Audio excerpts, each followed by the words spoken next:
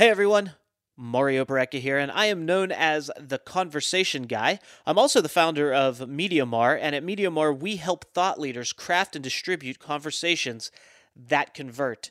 I believe everything starts with a conversation. I believe conversations are the most powerful way to create connections, to create relationships, and to create opportunities with each other. So everything has a basis in conversation. And on this podcast that you're about to listen to, I'm going to have 10-minute conversations with thought leaders to do just that, create relationships, create opportunity, but more importantly, to convey value from them and their perspective and how they operate on a daily basis, and to really tell a story that can bring some value and positivity, tips, tricks, ideas, what have you, to your life to make it better. So sit back, relax, buckle in. It's going to be a wild ride. I know those things don't quite go together. Sit back, relax, and buckle in. But it's going to be a lot of fun, and we're going to get the conversation started right now. And as always, don't forget, if you like what you hear, please rate and review our podcast.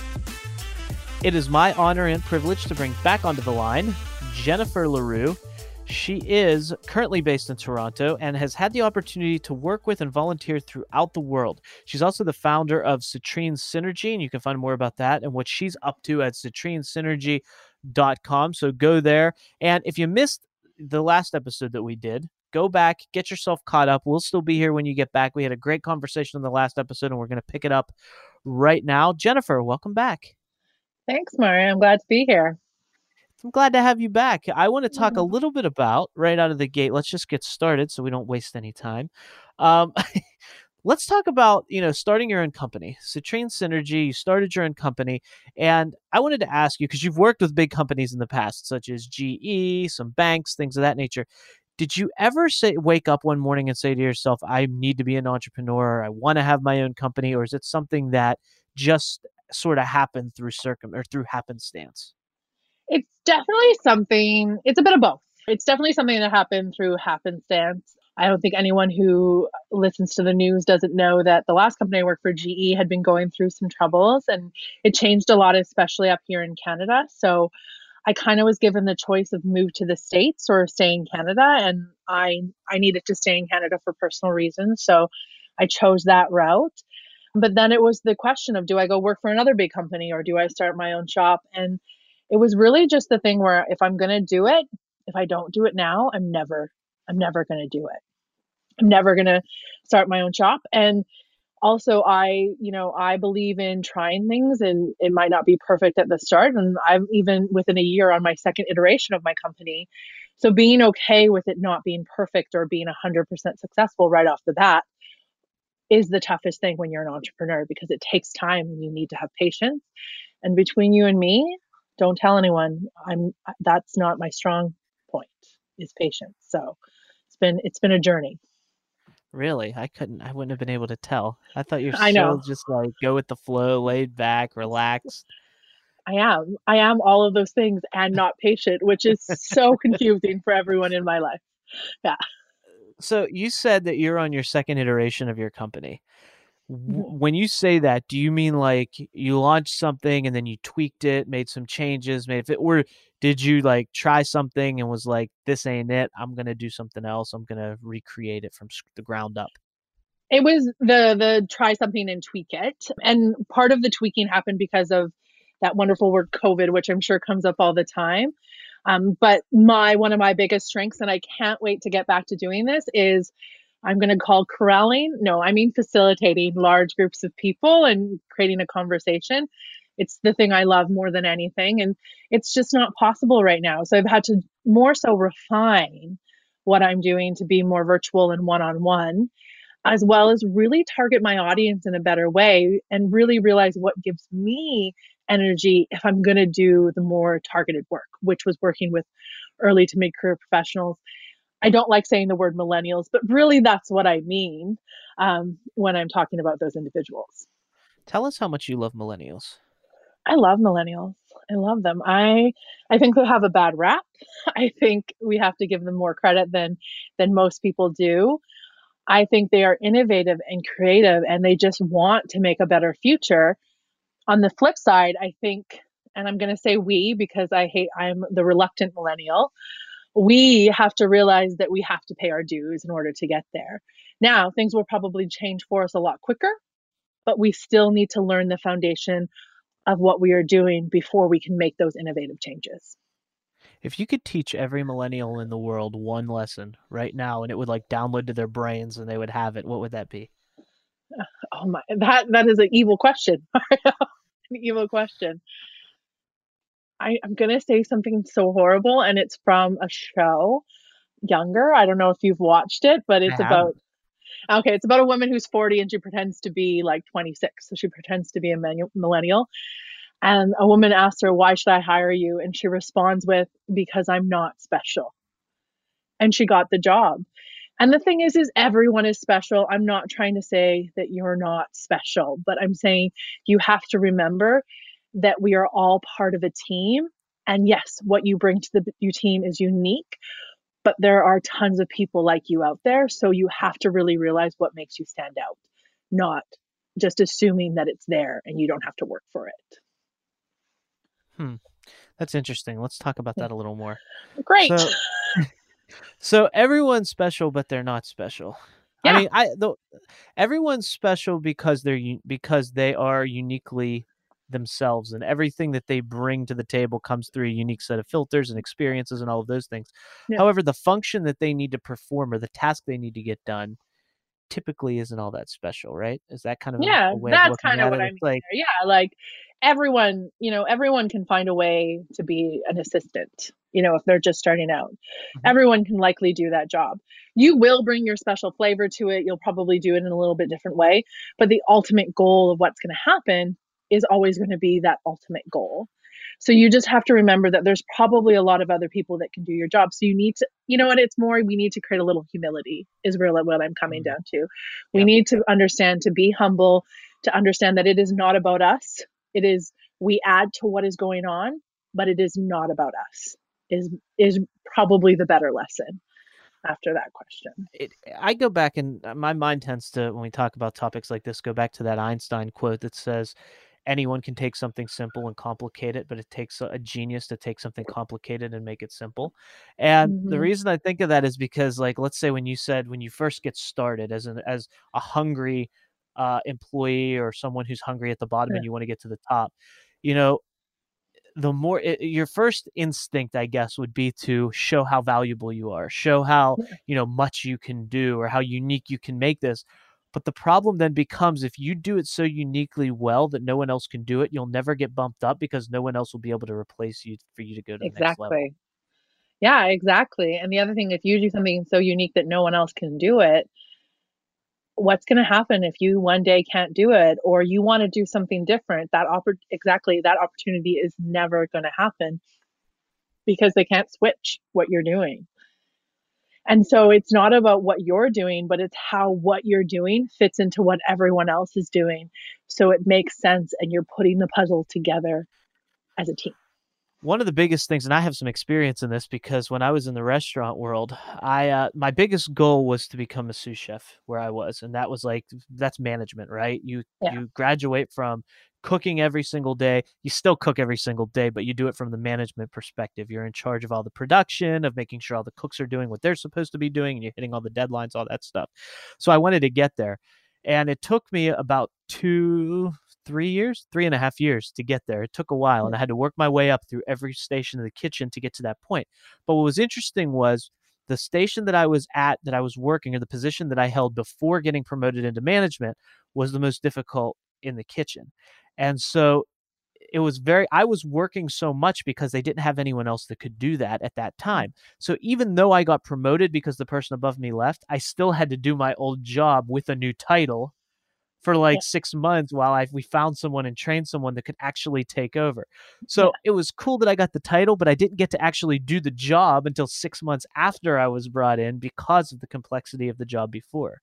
Yeah. So that to me makes me think like, look, if you can make it simpler, yeah, you're more disposable, but if you want to move up, you have to let go of what you have to grab onto the next rung, right? Yeah. No, I think that whole quote about what you can make it simple. And also, we understand what's complex to us. Like if we talk about something complex, we totally get what we're talking about. no one else is going to get it. No one else is going to understand. So if you can simplify that, you probably, had you not been in the most complex job in the kitchen, you might have been able to pass off some of that work to other people so you could move up quicker. But because it was so complex, there was a longer waiting period where you just had the title but not the work. So the simpler you can make things, and it's counterintuitive because you want to feel so valuable, and complexity feels valuable. Simplicity, however, even though it's counterintuitive, is far more valuable than making things overly complex, because otherwise no one can be on your team or wants to be on your team. How do you keep things simple? Is there something in your day that you can think of that, Ugh. you looked at and you simplified and it makes your life easier? I am a big believer in doing something and sleeping on it. So you can go back to it and just simply going, how can I make this simpler? Or how can I make this clearer? Or the other thing is if I'm going to talk about something or do something, I talk about it and do that thing. If I'm making a video for my YouTube channel, it's usually the 10th take that I actually put out there, not because my first take wasn't good, but because it was too long or it was too complex. So by listening to myself talk about something, I naturally understand what I'm trying to say better, and I can naturally simplify it. So it's by doing things more than once, taking time in between what you're doing with it, and also leverage your resources, leverage your network, because if somebody in your close circle doesn't understand you, people who don't know you will definitely not understand you. Yeah, and I think it's worth noting in this conversation that when we say make something simple, that doesn't take away from the final product. We don't mean to, Mm-hmm. to dumb it down or to take away from it. We mean if you can make it simpler, you can streamline something while keeping the integrity of the finished product. Yeah. That's where it becomes valuable. Because, like, for instance, I was just thinking, if you're a heart surgeon, you may not want to make things, cut some steps out, and make things simpler just to get the operation done Oh, faster. I yeah. don't know if that's a good example, but that's where my mind went and was like, how do you make that simpler? Well, maybe there's some other things you can do from that position, Yeah. such as how you treat your staff or how you bring your team together or, how you hand the tools throughout the table or whatever it may be. I don't know. I'm not a surgeon, but, there are very complicated things that as long as it doesn't affect the end product, you can probably make the process better. I also think, like, you look at some of the most complicated things in the world, like flying an airplane or doing surgery, and they have simple things like checklists Yeah. that help them get it done. So they find ways to simplify a process, so they make sure that the complex thing that has to happen is simple for them to go from step A to B to C. Whereas if they didn't have the checklist, they'd always have to remember what they had to do next. So there's way to simplify it. The other thing is like just testing things out, testing things and being okay with failure. Another great example that's good in most of the cases. I worked at GE. GE makes airplane engines. I'd always joke when I was teaching this, I'd be like, okay, but you guys that work in aviation, I don't want you testing out airplane engines because I fly and I don't want to fall from the sky. So just know when it makes sense to simplify, and know when you have to keep things complicated. I think one of the best ways for people who are starting something new to stand out or anyway, when I was in management, this is something that always caught my attention and always, regardless of the outcome, always made me feel a little bit better is how organized is someone. If you're Yes. super organized, even if you fail, if you're organized, you're probably not going to keep failing because you know where things are, you know what's happening, you have things in an orderly manner, you're put together, you'll eventually get it. So I Yeah. think organization's a huge thing. So even if you're getting the outcome and you're doing it, is it something where people can follow along and see that you're doing it in an orderly way or in a cohesive way? Or are you just shooting at the hip and hoping to hit every once in a while? Yeah. I think the other thing that comes with organization is usually people who are organized are also consistent. So you know what to expect from them. You know when A happens, B is always going to happen. So, and that's a simple way to simplify things too, because, um, like, I'm trying to think of an example, my life, but I know if you call me, I will always call you back. You don't have to leave a voicemail. So people have stopped leaving me voicemails, and they know that's just something that works for me because I'm just not going to check my voicemail. A lot of people are like that, but I will always call you back. So that's an expectation. It's just a simple thing in my life that I do to make things simpler for everyone. That's good. I like that. And it Yeah. saves you a bunch of time from having to listen to voicemails, which is something that I don't enjoy doing either, is Oh, who listening does? to Who voicemails. does? So Yeah. yeah, it just feels like you're sitting there and you're like, Yeah. okay, okay. And then I have to call you back anyway. So yeah. Exactly. Exactly. Yeah. Jennifer, Because thank if you it's so just, much. yeah. No, go for it. Oh, I was going to say, because if it's just an FYI, you're going to text me at this point, right? So that's Well, kind of how I and feel. that's a funny thing too, because being a millennial myself as well, I always Yeah. tell people, look, if you need me, just text me. Even if you want to Yeah. talk, just text me and then I'll call you. Exactly. Because like if you Exactly. call me and I'm in the middle of a recording or I'm doing something else, whatever, I'm not going to answer. And Yeah. I have this thing where I like to know what I'm walking into. That's Hmm. just me as a person. I like to be prepared. So even if I'm sitting like doing research or doing something that's not super important and you just call me out of the blue, there's probably a 30-70 chance I'm not going to answer the phone. Yeah. Meaning 30% I'll answer, 70% I won't. Just because Yeah. it's not on my schedule, I'm not prepared to have this conversation, and I would rather know, oh, so and so called. I'll call them back in an hour, but I'll be ready to talk to them then. Yeah. Or And you can that's just quickly me. text them back and be like, I'll call you in an hour. And then Right, everyone has right. the right expectations. Yeah. So I am a Sometimes firm believer, text me and then we'll make it happen. good to know. Good to know, Mario. Good to know. Some people get really mad about that, especially people that are older than me. They don't like that. They're like, Well, "We just need they're to not talk." used to it. I'm like, They're used to calling people and them picking up the I have no phone. problem talking. I love talking to people. I just have to be prepared. Like when we did this recording right now, when we're doing this Yeah. podcast, we had a conversation before we did this. Yeah. If we would have done this first, I wouldn't have felt right. I wouldn't have felt like I No. was ready. We wouldn't have had rapport yet. I need to talk to you first. And the conversations that we have to be on my calendar. I have to know they're coming up. Oh, I'm talking to Jennifer at this time. Okay, I'm prepared for that now. Let's go do this. Yeah. Whereas if you just called me, it's like, I'm not ready. Okay. Good to Anyway, know.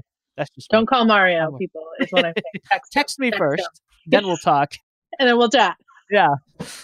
Have All your right. people call my people. We'll do. Jennifer, thank you so much for being here. I appreciate it. This has been so much fun, not only on this episode, but the last episode. I want to remind people where they can find you is at citrinesynergy.com. That link and all your socials are in the show notes. So make sure you connect with Jennifer. She'd love to hear from you. No need to leave her a voicemail. She will call you back. So She will. remember that. Jennifer, thanks again. Let's do this again soon. Sounds good. Thanks, Mario.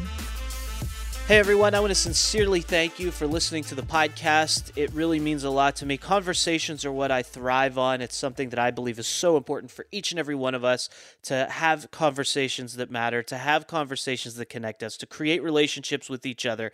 So the conversation that I have with the guests that are on the show, the conversations that the guests and I create to have with you are equally important, and a great way for you to have conversations with us is to rate and review the podcast. So if you could go to Apple Podcasts, go to wherever you listen to your podcasts and rate and review this, it is much appreciated. And you can always find us at MediaMario.com. If you go to MediaMario.com, you can find all the things there. If you want to connect with the guests that I had on today or guests that I've had on the show in the past, you can go to MediaMario.com and get their information. If you want to connect with me and have a conversation with me, I welcome that. All my social links, everywhere that you can find me, all over the web, is at MediaMario.com.